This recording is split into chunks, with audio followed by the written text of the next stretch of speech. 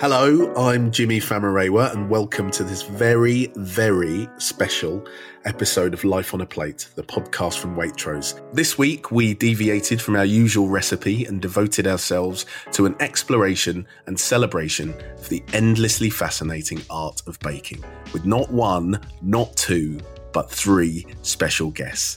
Now, unfortunately, Alison was away for this particular one, so I drafted in a brilliant special co-host for this particular episode, and that is Martha Collison. Martha, thank you for joining me and being by my side. It was an utter pleasure, Jimmy. I've been a fan of Life on a Plate for a long while. I love listening along to you and Alison, so it's been really exciting to be part of it. Well, that is very sweet of you to say that you're a fan of the show, but of course, one of the very exciting reasons to have you on is you're a baking star in your own right. Back in 2014, you were the youngest ever contestant on the Bake Off, and you've now got 2 delicious cookbooks to your name, and also a prime spot baking on air for Graham Norton's radio show on Virgin. And I believe you were even asked to make afternoon tea at Wimbledon a couple of years back. I was indeed. I felt very privileged to be given a little spot to bake cakes alongside the Roux family, who were doing all of the amazing dinners and lunches. My cakes had a little space, which was really exciting. That is pretty good, pretty prestigious. So you're very busy. You've got a lot on. You're making me feel very old by knowing that you were in Bake Off at such a young age, but I lured you away and we've managed to get you because of this unbelievable lineup that we've somehow managed to wrangle. It really was such an incredible lineup. I mean, how could I not say yes? I looked at the list, and the first name on the list is one of the greatest bakers and cookery writers of all time. And to make you feel even older, Jimmy, her book, The Domestic Goddess, came out when I was only 3 years old. God, you're just really, really rubbing it in now. But yeah, all right, carry on. So it is, of course, the amazing Nigella Lawson. Yeah, I can't believe it. Even as you say it, I can't believe that we did have her on, and she was brilliant. She's also joined on the panel by 2 young up-and-coming stars of the baking world who were really great, Ravneet Gill and Ed Kimber, a.k.a. The Boy Who Bakes, who is a fellow Bake Off alum just like you. He is, of course, and Ed was the first ever winner of Bake Off back in 2010. So in this episode, we talked all about what baking really means today, where it's headed in the future, and we also talked about whether there can ever be too many brownie recipes in the world. Absolutely not, is of course the correct answer. Yeah, it's of course the correct answer, but I won't give away what the panel said, which was far more reasoned and interesting. So let's waste no more time. Here is our very special baking-focused episode of Life on a Plate. So here we are then. I do feel slightly like I've assembled a crack team of superheroes like the Baking Avengers or something and drawn you all together. Let's start off by introducing all of you. So first up, we have Nigella Lawson. You're the author of 12 books, including The Baking Guide, How to Be a Domestic Goddess, and most recently, The Fabulous Cook, Eat, Repeat. Hello, Nigella, and welcome to the panel. Thank you so much. It's lovely to be here. And next up, we have Ravneet Gill, who is a professional pastry chef and recipe writer, and also judge on the Junior Bake Off. As well as all that, she's the author of 2 books, The Pastry Chef's Guide and the brilliantly titled Sugar, I Love You. Welcome, Ravneet. Hi, thanks so much for having me. And then last but not least, we have the fantastic Ed Kimber. He's a food writer and TV chef with regular appearances on Sunday Brunch. He's also a photographer and a food stylist of real distinction. And he is the author of an acclaimed blog, The Boy Who Bakes, and 4 books, I believe, or is it 5? Five in October. 5 in October, including most recently One Tin Bakes and One Tin Bakes Easy, which are absolutely gorgeous and speak to me as the sort of baker that wants the results but doesn't really want to have to wash up that much or try too hard. So, thank you so much for joining us. I feel like this is going to be such an interesting conversation. I suppose maybe the place to start is it does feel like baking has got cultural influence that feels quite unique. And, you know, baking is the thing that not just home cooks are being drawn to for its therapeutic qualities, but it's the thing that has cues snaking out of doors and, you know, people really getting excited about techniques and pushing things to their limits, but also rediscovering old timeless staples. It just seems like baking has never been more important. Nigella, I know that people might be surprised to hear this, but you talk about the fact that you came quite late to baking. What is it that you saw in it? And what do you still see in it? Well, when I'd written my first book, you have to understand, I had a chapter on basics, so I thought, I better do some baking for that. I could do, it wasn't that I never baked, but I didn't come from, when I was growing up, we didn't have dessert or sweet things particularly. And it really interested me because I had always thought there were cooks and there were bakers, and I was a cook. And then I started baking, and I thought, all this mythology around it is ridiculous. It's actually quite straightforward. But I really felt so gripped by it. And actually, when I said I wanted to do How to Be a Domestic Goddess, which is my second book, title ironic, the publishers said, but no one bakes anymore, because really it was something that perhaps some people remember their grannies doing, but when they said no one bakes, there's not a book that, and I said, look, if you don't want to publish it, that's absolutely fine. It's the book I want to write. Yeah. It seemed to me that there is something that people find either calming or fulfilling about baking. And I think, to me, it's always been about human beings have a fantasy about transformation.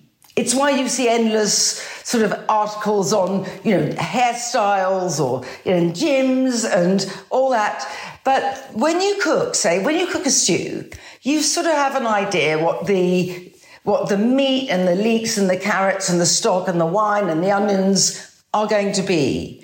But the extraordinary, I don't know what to call it, sort of magic, it seems, to someone who's not trained, whereby how is it that these eggs, the sugar, the flour, the butter turn into a cake? And I think that, so I think of it, baking, as a mixture between chemistry and poetry. And I think that the chemistry side gives people a sense of accomplishment and fulfillment, and the poetry side makes people feel they've created something that sums up comfort, perhaps nostalgia, and it's unnecessary. It's a treat. You don't need a cake to survive.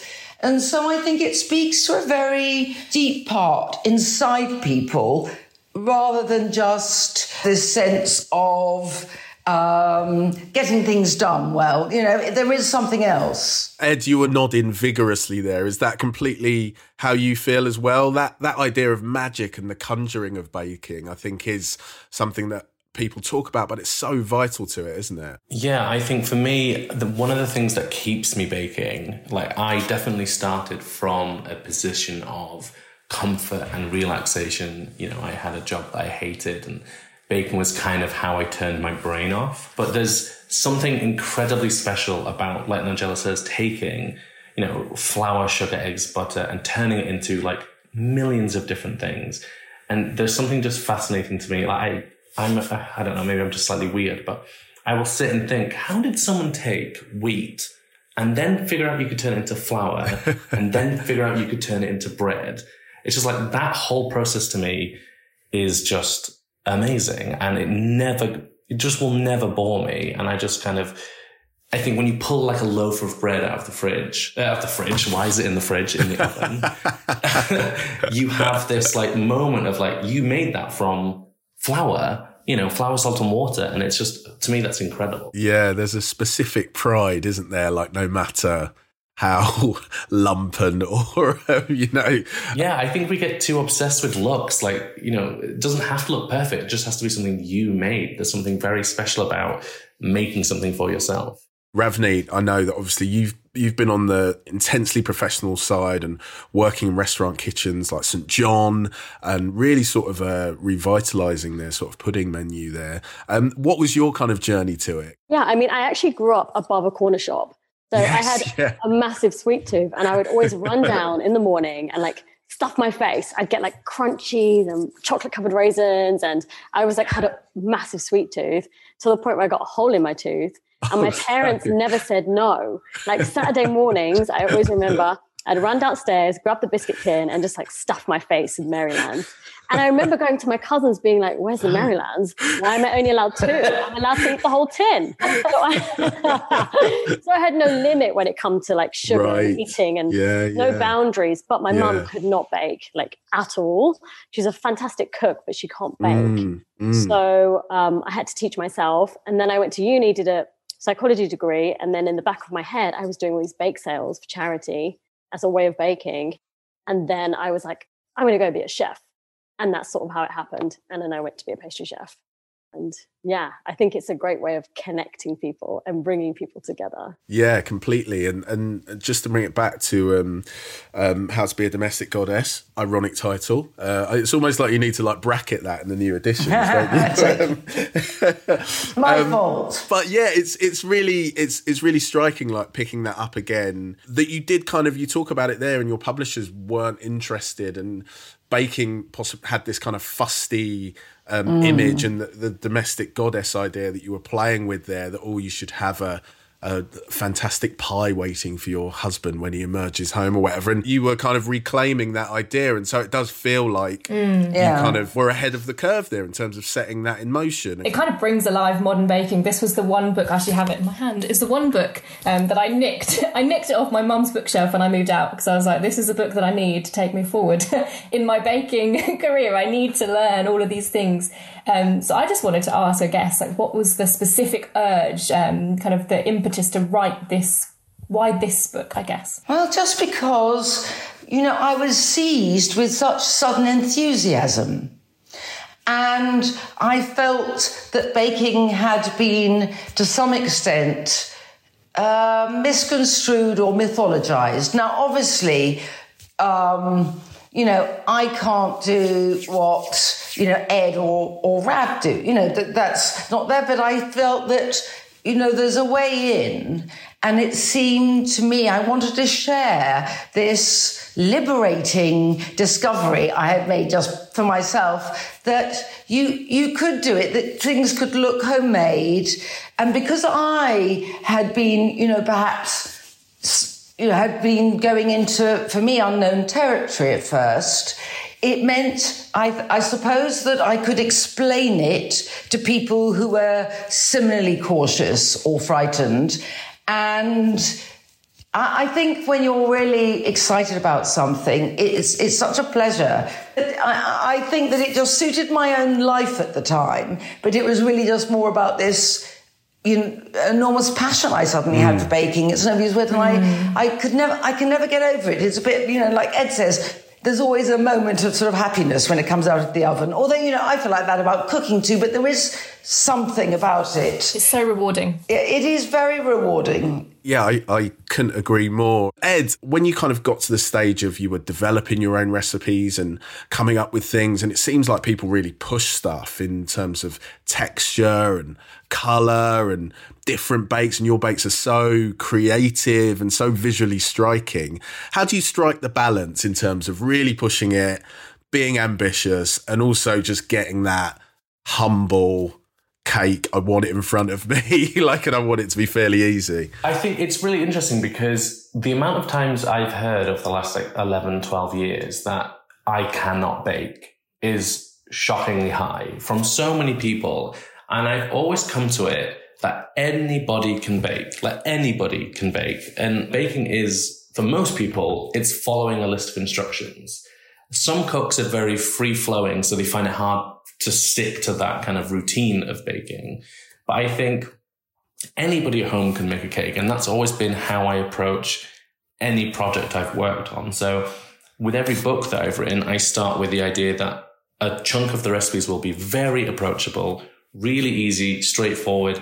But because I want books to live with people for a long time, I will kind of also include a graduation of skill level and kind of elements so that you can live with a book for, 10 years, because as you get more confident, there is more things in there for you.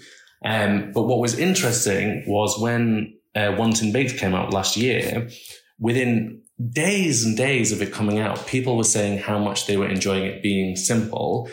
And there were so many people that messaged saying, I've never baked before. This has been great, and finding it easy. So that's why we decided to do it one labeled easy, because it really felt like last year, it really invigorated people's need for everything that baking gives. That's, comfort and all the pleasures that it brings. And also, Ed, don't you find that people often they don't separate taste or experience from the method? So you can make a cake very simple, yes, but it can have complexity of flavour. Totally.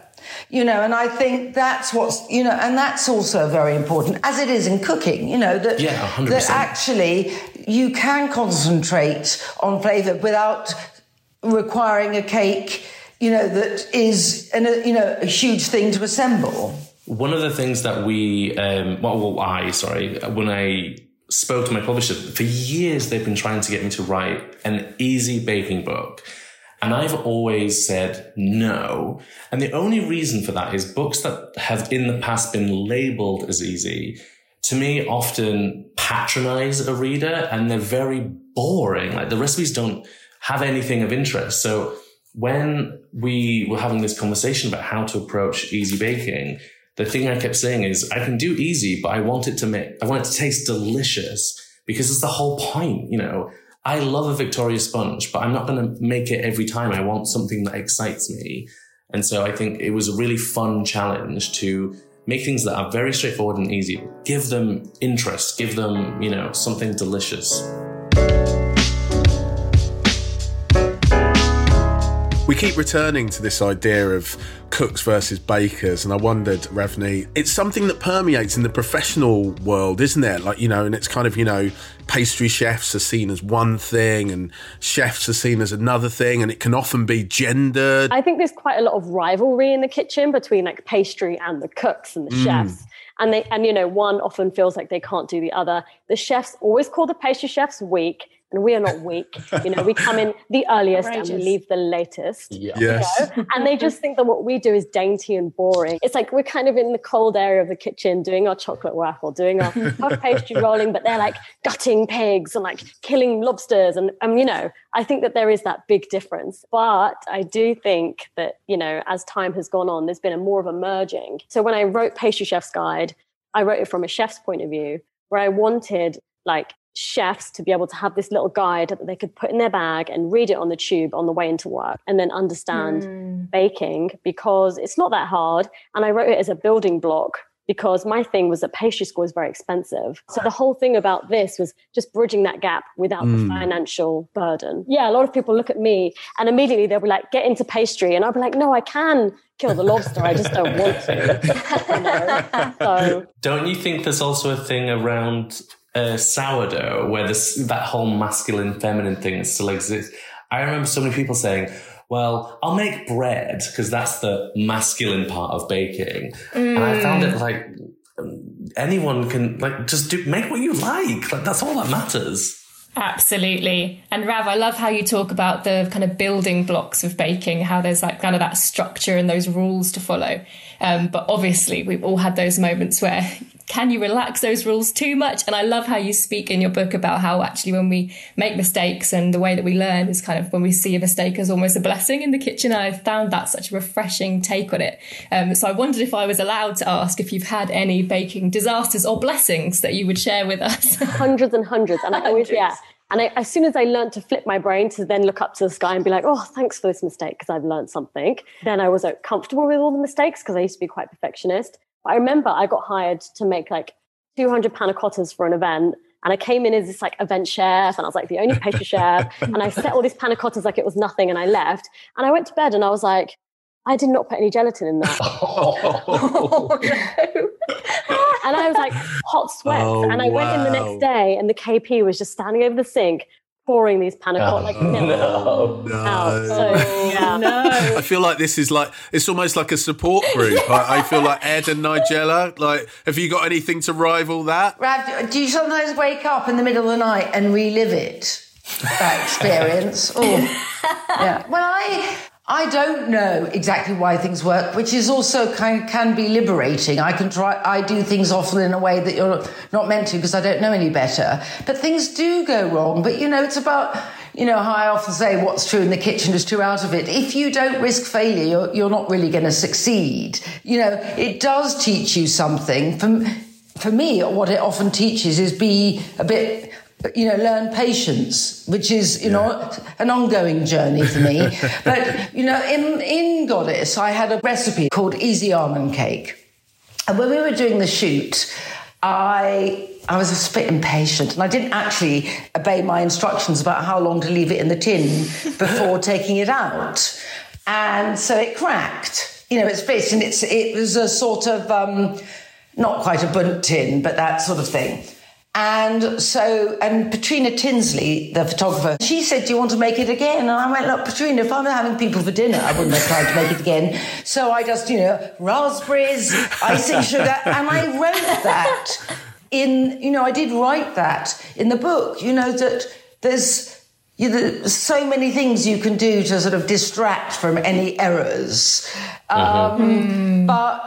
But I think you have to, whether you're cooking or baking, you do need to feel your way in it and learn to trust your own judgments. Yeah, there's something quite high stakes about baking as well, isn't it? We were talking about that kind of magic trick and the wonder and the specialness of it. But the flip side of that is, you can't check. And so you can't sort of taste as you go. And so there is that element of suddenly waking up and realising you haven't put the gelatin in the panna cottas. I so often put cakes in the oven and having forgotten the sugar or something. I always forget the sugar. Sugar's the one thing I'm like, this doesn't feel right. Yeah. Why does this batter feel thick? Well, handily enough, as we mentioned sugar, Rav, it's a part of your book, isn't it? And you talk about growing up above a corner shop and your sweet tooth and kind of embracing and loving sugar and the joy that it brings. When I first pitched the Pastry Chef's Guide, I said, I want to call it Sugar, I Love You. And they said, well, no one knows who you are, so no one will buy this weird book, Sugar, I Love You. So this book is more like, I feel like it's more me. And it's like, I had to write Pastry Chef's Guide to explain and to do that bit for like cookery courses. And, if you couldn't afford it, you'd buy that book. Sugar, I Love You is like just like a love letter. And it's all like, I've got different essays in there about points in my life that involve sugar. Like if you're dating a guy and he pulls the eclair away from your mouth, you absolutely should leave him. And it talks about, and I talk about my experiences in kitchens, like my family. But the whole thing is that actually you can't appreciate sugar unless it's balanced. I'm not about like stuffing your face with like mountains of sweet things. As long as it's balanced and there's salt, actually, you can't just eat something heavily sweet. Like I eat something sweet every day, but it's always a bit balanced. And more men seem to do the I haven't got a sweet tooth as if it's girly food. A virtue, yeah. I mean, I don't have a particularly sweet tooth. But that's in a way why baking can be fun because you're balancing, you're balancing. I mean, for me, I would think some of my favourite flavours in baking are lemon and coffee because the bitterness or the sharpness are so wonderful with sugar. And the Guinness, of course, in the chocolate cake, the bitterness. So I think that you can cook different things for your palate. Yeah, completely. One thing that we've not touched on, but I think has definitely been quite noticeable throughout the last year and in recent time is baking almost being used for its kind of power to like do good. And there are so many bakeries that have a social enterprise kind of aspect, like Luminary Bakery, which works with kind of disadvantaged women. There's HM Pasties in Manchester, which was a new one on me, but they work with young offenders. And I know that Bramber Bakehouse, Martha, is someone that you work with and you're very passionate about. And it does seem like, I don't know if it's specifically baking or what is it about baking that it is this useful tool to kind of engage people that might need it the most? Exactly. I mean, I think baking, it's universal. Every culture, every cuisine, something is baked. And I think Bramber Bakehouse is an organisation which teaches women who've experienced sex trafficking. It helps them as part of their rehabilitation journey to kind of believe in themselves. And there is something so incredible. I feel so honoured to have been a teacher at the Bakehouse for a while. Something amazing, like seeing these women, they come in and they lack confidence and they can't use a digital scale and they don't understand the ingredients. And then even just in as short as 8 weeks, one lesson a week later, they can bring things in from home that they've made, and they are just lit up by the power that food brings, and sharing food and having kind of harnessing your creativity and getting to share that with others. I also do think with bread, say, you use your hands. You really feel like you're making something for someone, and it's personal, and it comes, from a part that's obviously you feel you're also aware you're taking part in some very sort of ancient practice that carries on. There's a lot of, I suppose, history behind it, and the history of humanity. So that feels important. But I think anyway, sharing food is such an essential part of human beings. And I think during the lockdown, it did feel hard not being able to share food. So we all found ways to do it that were possible with those constraints. And that shows how in a way, that baking is sometimes, I feel, a chocolate cake, say, is sort of a unit of celebration. But baking is also a way of giving something complete to someone. They don't have to do anything to it except eat it. But I like that. And, Martha, when you were talking, I also feel that we all tend to get into terrible habits of limiting ourselves. Like, I'm not the sort of person who can bake. I'm not the sort of person who likes that. I'm no good at this. And transcending that feels so significant. And I think that's also why it's rather wonderful to share, because somehow maybe I'm now going into lands of, too much pretentiousness, it has been known.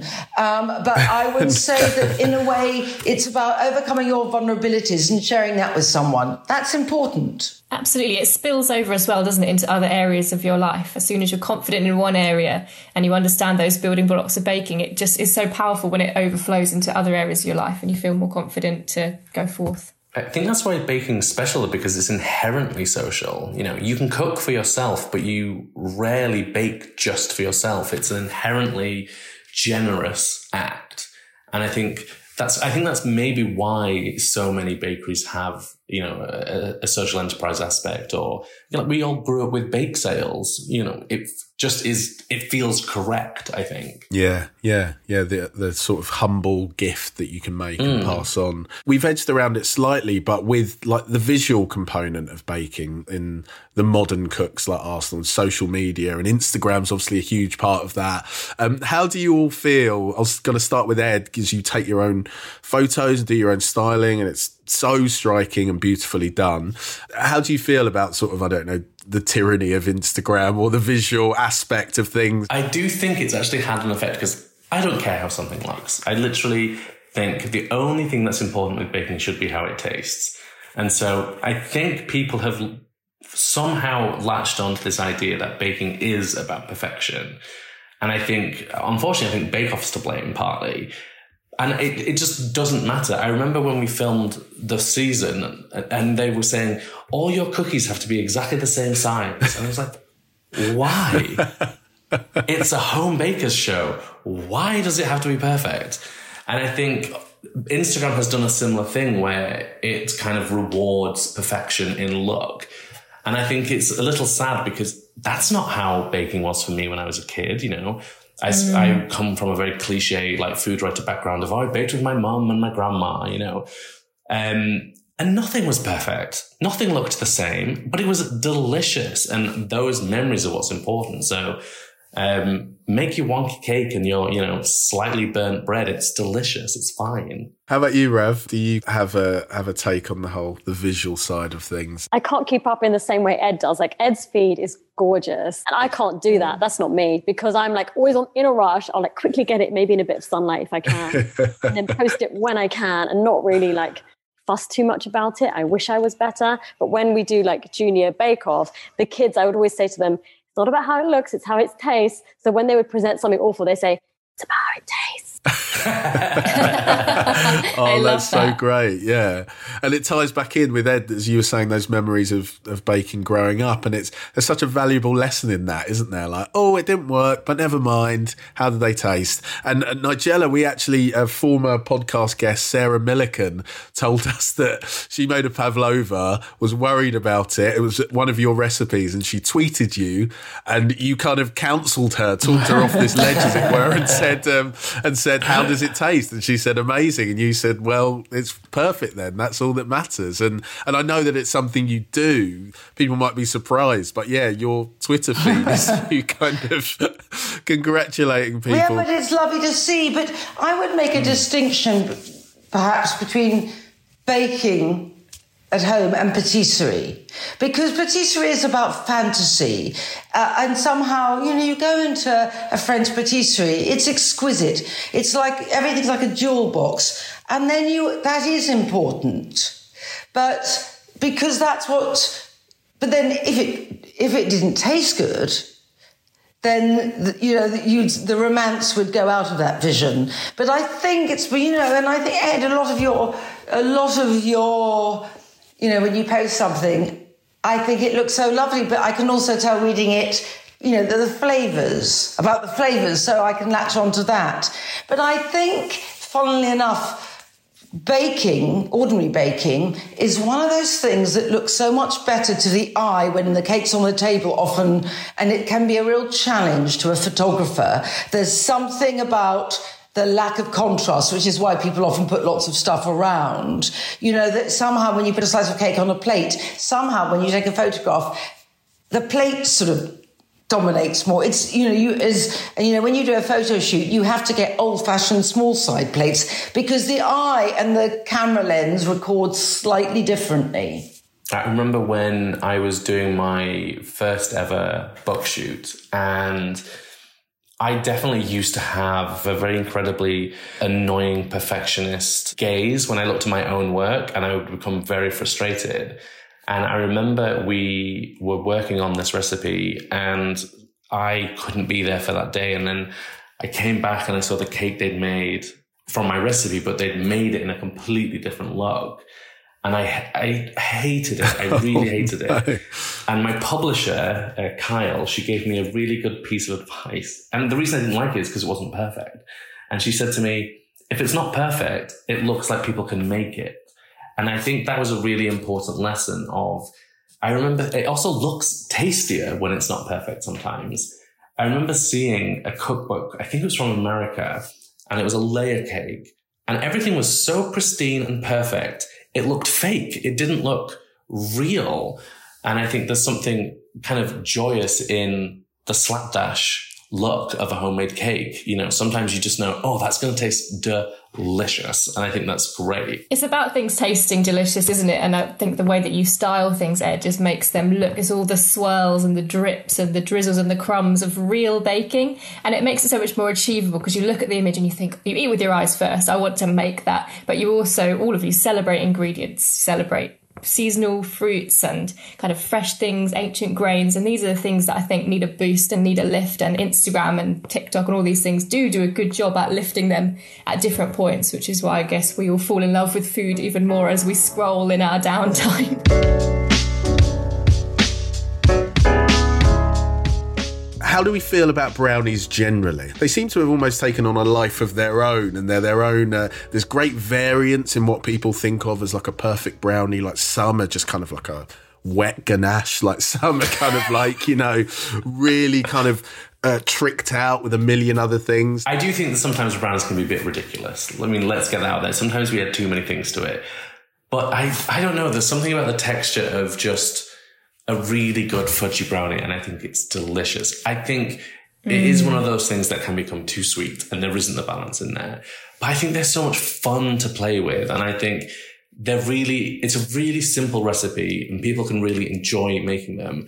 And because it's a brownie, if the texture's not right when it comes out of the oven, it doesn't matter because it's probably another style of brownie, it came out a bit cakey. It's a cakey brownie, but I think especially because chocolate is an ingredient that I will forever love. It's endlessly fascinating. It's incredibly varied. And I think it just lends itself to so many different things. But a brownie will probably be one of my all-time comforts. Yeah. Like there's just something delicious about them. Do you think there's an element of chocolate being maybe a little bit misunderstood in that way, that people sort of think of it as, like this kind of catch-all for like overly sweet and kind of, because I know, Nigella, you're a real advocate for like proper, intense, complex chocolate as well. Yes, but I mean, I don't actually like baking with any, with very high cocoa ones at 85. I think it makes things taste chalky. But certainly, there's 70%. But, to go into brownies again, the thing is, it's so doable. I often sort of want to go back to a plainer one, but, even changing nuts or something like that. And everyone tends to like them. But chocolate itself isn't enormously sweet. It's really what you do with it. And that's why I think coffee is so good in chocolate baking. I'm forever adding, instant espresso powder because it just goes in very easily, and trying to underpin that fabulous melting richness of chocolate with a bit of bitterness and, or salt indeed. So I think, chocolate generally doesn't have to be sweet. People get quite defensive, don't they, about the piece of the brownie that they like, whether it's the middleist curious piece. Any corner piece people out there? No, Ed's shaking his head. Ed's not a corner piece. I love a corner. I do, but only if it's gungy in the inside still. Yes. Are there times where you feel like you need to kind of reignite your own excitement with baking, like when you've got that professional side of it and you're thinking about recipes constantly, talking about them, imagining bakes? Have you got examples? Like, let's start with you, Ed, like of times where you've been like, oh, do you know what? I think I might have baked my last cake. I don't know if there's anything else to add. Like, I don't know. I think it's all been done. Yeah, I think for me, I don't know if it's necessarily about the baking specifically or more about the level of work. I go through these kind of spurts of time where I just kind of work incredibly solidly. So I will have done back-to-back books for a few years, and then normally I take a big break because I need to kind of reset just the way I think about things. But for me, the biggest way that I've always kind of reinvigorated my love of baking, but more from a writing point of view, is travel, is to get out of, and it doesn't have to be abroad. It can just be anywhere. And, I often just will have a little notebook with me, and, I will try something and it will spark an idea, or it will just make me excited again. And that to me is always been... Are there any specific things that you've tried recently that have kind of set you off down a path? Well, I'm currently in Crete. So I'm going to say this wrong, I'm sure, because I don't speak any Greek, but there was a breakfast dish, really. It's called bougatsa. Fantastic. And it's so delicious. It's like flaky filo pastry surrounding a semolina custard, or sometimes soft Greek or Cretan cheeses. And then the version that I had, it's like a square pie, basically, very thin square pie. And the guy would chop it into tiny little pieces and then dust the whole thing with icing sugar, just a little bit of icing sugar and cinnamon, almost like a paché sonata. And it was so delicious. And I literally was talking to a pastry chef friend of mine this morning, and I was like, as I get off the plane, I will be buying ingredients to go straight into my kitchen and make it. And that excitement is always really great to feel, because sometimes when I'm in my own kitchen at home, just working away solidly, I forget that kind of joy sometimes. Very rarely. Yes. But just occasionally I need that sort of reset. So how about you, Rav? We mentioned St. John. Like, I didn't quite realise that the pudding menu there is as long as the savouries, which is an amazing thing, but obviously a lot of work for someone like you when you were in that job. What are the kind of things for you that can spark an idea and kind of reignite your sort of creative juices? I mean, funnily enough, at St. John, I think the pudding menu was 15 different puddings. And to change anything at St. John, it was a long process. Everything was very set in their ways. And I came in completely like wanting to do things with like mango and pistachio. And they were like, get back into your box. No. And if I ever wanted to change something, I'd spend my days off like testing and testing and testing. And my whole thing with baking is just like getting to run wild in the kitchen. But when I've been working in kitchens for so long, I've barely had any time to bake for pleasure. It's always been like work, work, work. And I actually love it when someone bakes me a cake. Yes, I totally agree. There's nothing better, especially when you are a baker, when somebody bakes you something, because you get neglected, I feel. Rav, I wanted to ask, in your book, you talk about kind of the feeling of when you eat something sweet as time standing still. And I wanted to ask more about that feeling. What's it like? I'm one of those people that find a lot of pleasure in eating, and in especially eating a piece of chocolate cake.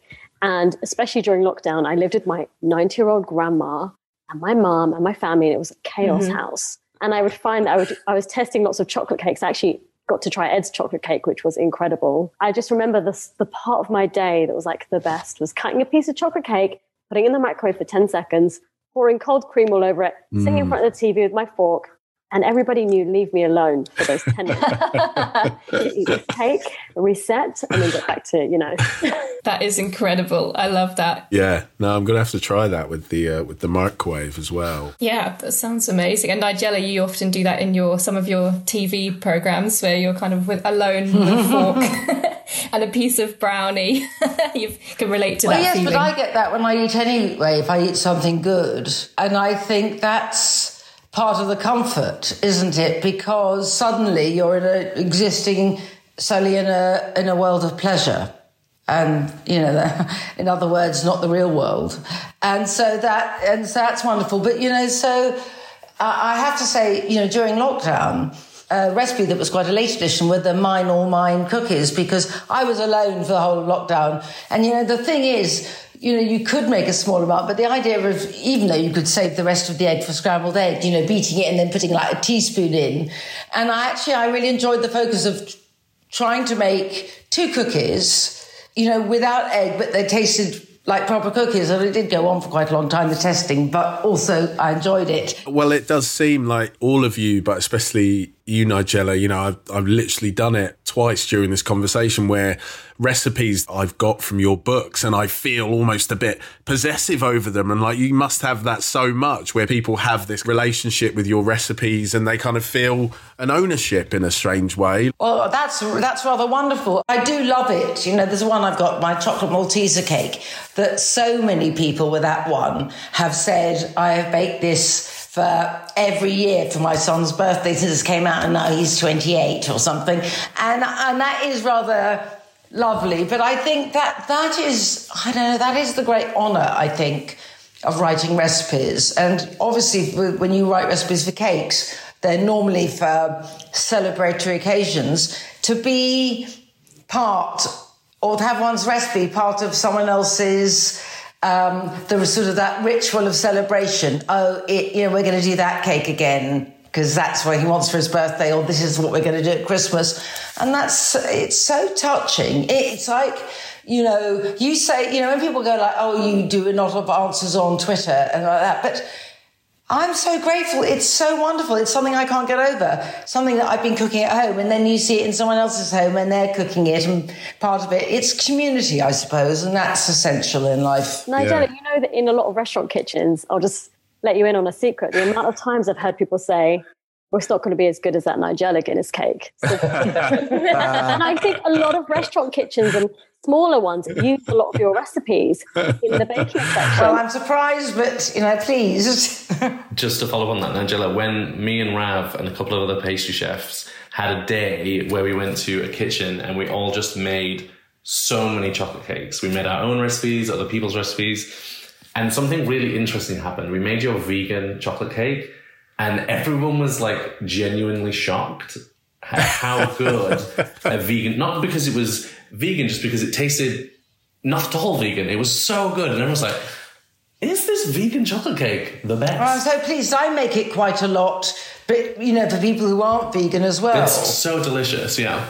It's a new consideration for you as recipe writers and cooks, isn't it? And it feels like one that you've all embraced in the best possible way, like not just vegan, but gluten-free recipes. And I know, Nigella, you've spoken about that just coming from life, really. Like, you kind of have people that you need to, that don't eat this certain thing or need something that way. And so you kind of, you figure it out. Do you see that as being like a real part of, a growing part of the future of like your baking lives, like as it were? Or? No, I love it because it makes you have to think about baking, cooking, everything you do in a slightly different way.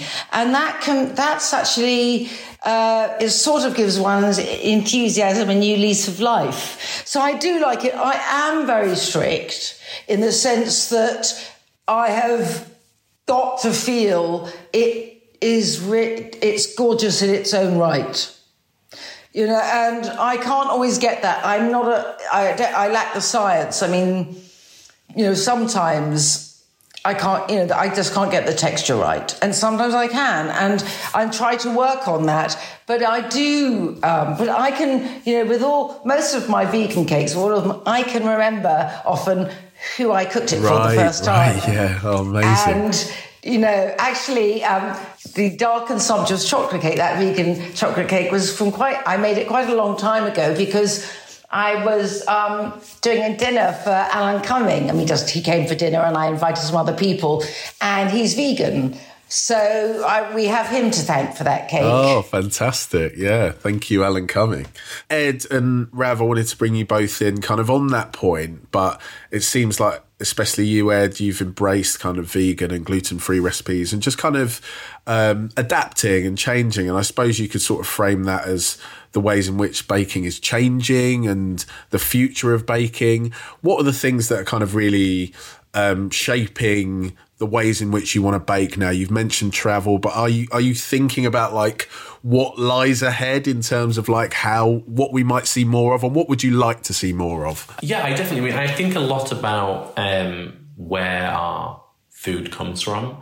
And so one of the things that for the last couple of years, I've been playing around with a lot more is what is deemed ancient grains. And so it's kind of, I think of it more as like the ignored grains. And it's these wheats and these flours that are, ancient in their use and origin, but just often aren't used in a home kitchen very often. Very often you might see in a restaurant menu, something with, say, buckwheat or einkorn or any of these things, but they just don't have the throughput into most home kitchens. And I think the nutrition level of them is often quite high because they're an unprocessed product. So they have a little bit more protein or they have more, nutrition in them, but they also just taste so good. And I think that's something I will kind of sing about forever because I make this cake that is, it's a lemon cake and it's a very simple lemon cake, but it's made with einkorn flour, no regular wheat, and sourdough discard. So kind of, old sourdough discard.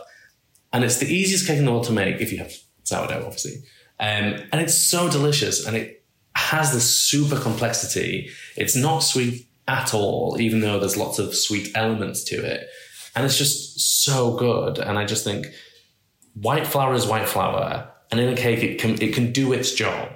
But sometimes you just want to add extra layers of flavor. So that is something I will always be doing. Yeah, it's definitely something I've noticed as well. And it feels, going back to the idea of baking, having this kind of timeless wonder to it and being quite approachable. It's a really good way to start those conversations about, better grains and better farming practices and these things like that. And I've definitely seen it in pizzas and cakes and breads and things like that. Rav, how about you? What kind of things are you kind of thinking about more? Do you see as part of baking's future? What would you like to see more as part of baking's future? I mean, I think I went into baking wanting the whole unobtainable, delicious patisserie that looked really difficult to make. And I wanted to be that sort of pastry chef. And then when I went to St. John, I flipped and I just wanted all seasonality and I wanted things that were just really delicious. And my whole mind changed. And I actually think during lockdown, people started to appreciate seasonality a lot more. I think it's really having its moment in a good way. And recognizing we have lovely things like crab apples and damsons and like delicious things all year round. And also supporting those like local farms and local suppliers and like British butter and dairy is amazing to me. Yeah, and those things kind of almost being the spark, the thing that sets you off. Like, you know, you see that there's these amazing, as you say, like, you know, gooseberries or whatever or something available, and that's like, oh, I'll make this then, and that kind of like sets you off. And Nigella, let's finish up with you. Are you already, I don't want to ask you if there's a new book forming or anything like that, but what are you thinking about in terms of baking? And well, I don't really go at it from that, way. I'm always aware that, people want gluten-free and quite a lot. The thing is, I have got actually some chocolate cookies which have got buckwheat in, which are, rather wonderful. Obviously, the texture's a bit different. I would like to do a bit more vegan baking. It does interest me. Also, it also somehow feels easier in it because obviously it's always that, for me anyway, it is just a jug of wet ingredients and a bowl of dry ingredients. And that can be very quick. I don't know. I love a big project. I am, I like pottering about in the kitchen at the weekend. So I'm also playing about with things which are time consuming, maybe, but fairly easy. Because I think that's another distinction people get confused and they go, it takes time or you have to let it prove overnight in a fridge, but it's actually easy. So I like having a few different things, but I don't bake or on spec in a way. So, and in a less social time, perhaps that means I've been baking less. On the other hand, if I know anyone's coming round, it gives me a good excuse. Yeah. And Martha, I want to know from you as well, what are you kind of thinking about? What you kind of, I also want to know before we finish up, I'd love to know the longest each of you have spent chasing one of those recipes and trying things out. Like, what is your record in terms of really, really trying to nail something? But yeah, Martha, in terms of baking's future and things that you're thinking about a little bit more and the way in which you see your baking heading and perhaps the wider world of baking heading. I think for me, I'm just always amazed at how new trends are just constantly circling, and almost not in a cliche way, but the fact that, yes, seasonal ingredients, we just fall back in love with them, and things that were really popular maybe in the 70s or 80s somehow like resurge and people appreciate them again. And I think that's what's so good about food is I can't see that cycle ever ending. I think they'll always be regenerating. We'll be regenerating things that we were making in 2010 or whatever. They'll come back in 10 years time and it will be new and exciting again. I think that's why I love working in food, because I love the way that, ingredients just keep cycling. Things come back, I had an unbelievable trifle the other day, guys, and I was like... Trifle. Oh, my God. We should finish up. But have you thought, what's your longest then, Ed, in terms of like chasing a recipe or trying to nail one? Yeah, it's not necessarily a specific recipe. It was more technique. I have a slightly obsessive mind when it comes to baking, especially my work. And I can just end up going down a rabbit hole where I have to kind of pull myself out and go, it does not matter. And it was choux pastry. I love making choux pastry. But I got into this really, nobody else would care, obsessive thing about how salt level would affect an openness and how glazing with different things would, prevent the choux from opening up properly. And I spent like 5 weeks just doing nothing but making choux pastry. And then at the end of it, I went, is my recipe any better than it was at the start? No. But I really enjoyed it. So I was like, okay, I'm going to say, let's shelve that project. But yeah, at the point where you need an intervention of some kind or something. My boyfriend came in the kitchen and went, again? More choux pastry?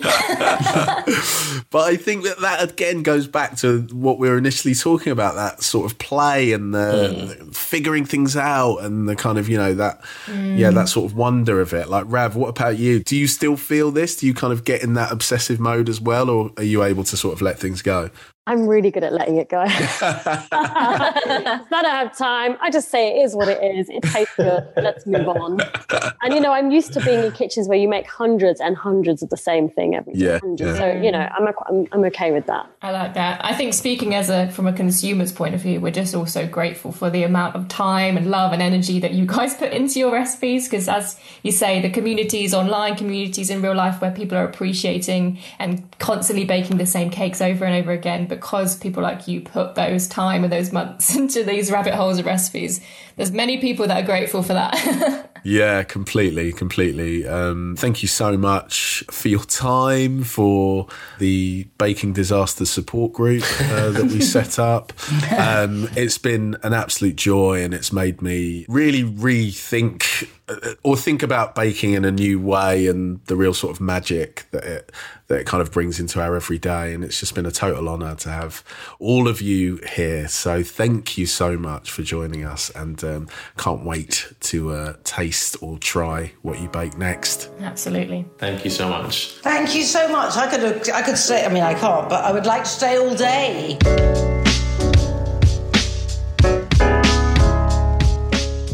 You've been listening to the Life on a Plate Baking Special. I'm Jimmy Famurewa. Thank you to my co-host Martha Collison and our special guests, Ravneet Gill, Ed Kimber and Nigella Lawson. If you've enjoyed this conversation, you can find lots more like it by subscribing wherever you get your podcasts. To learn more about the series, go to waitrose.com/podcast.